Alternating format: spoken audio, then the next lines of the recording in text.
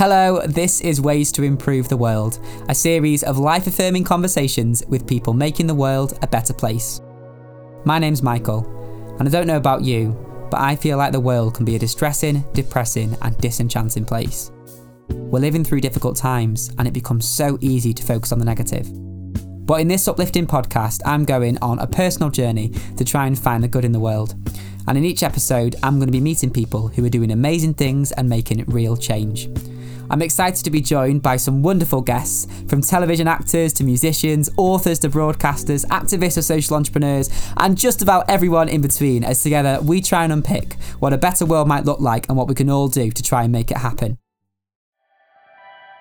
It's about seeing yourself as a citizen of this world. You're connected to everyone and everything. I think that's a starting point actually for everything. If you break it right down to the odds on you being conceived as a human being, you've already won. It's not just what's happening on screen, that it's what's happening off screen. It's the message people are taking away from it.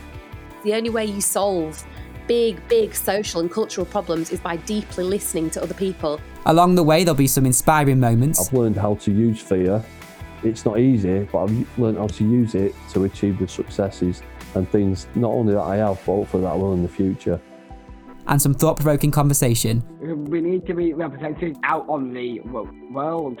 And it properly changed things, Michael. It's like it was really an incredible thing to see how culture can change things. It's about being peaceful. It's about loving everybody around you, regardless of what their faith is, what, where they're from, etc. So that's I think that's one of the most important things. Hopefully you'll finish each episode with a bit of faith restored in humanity and with some ideas for what we can all do to make this planet that we call home a bit better.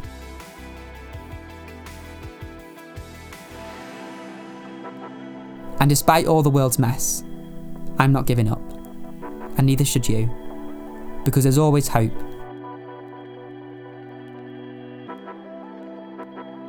Come join me on my journey and subscribe to Ways to Improve the World.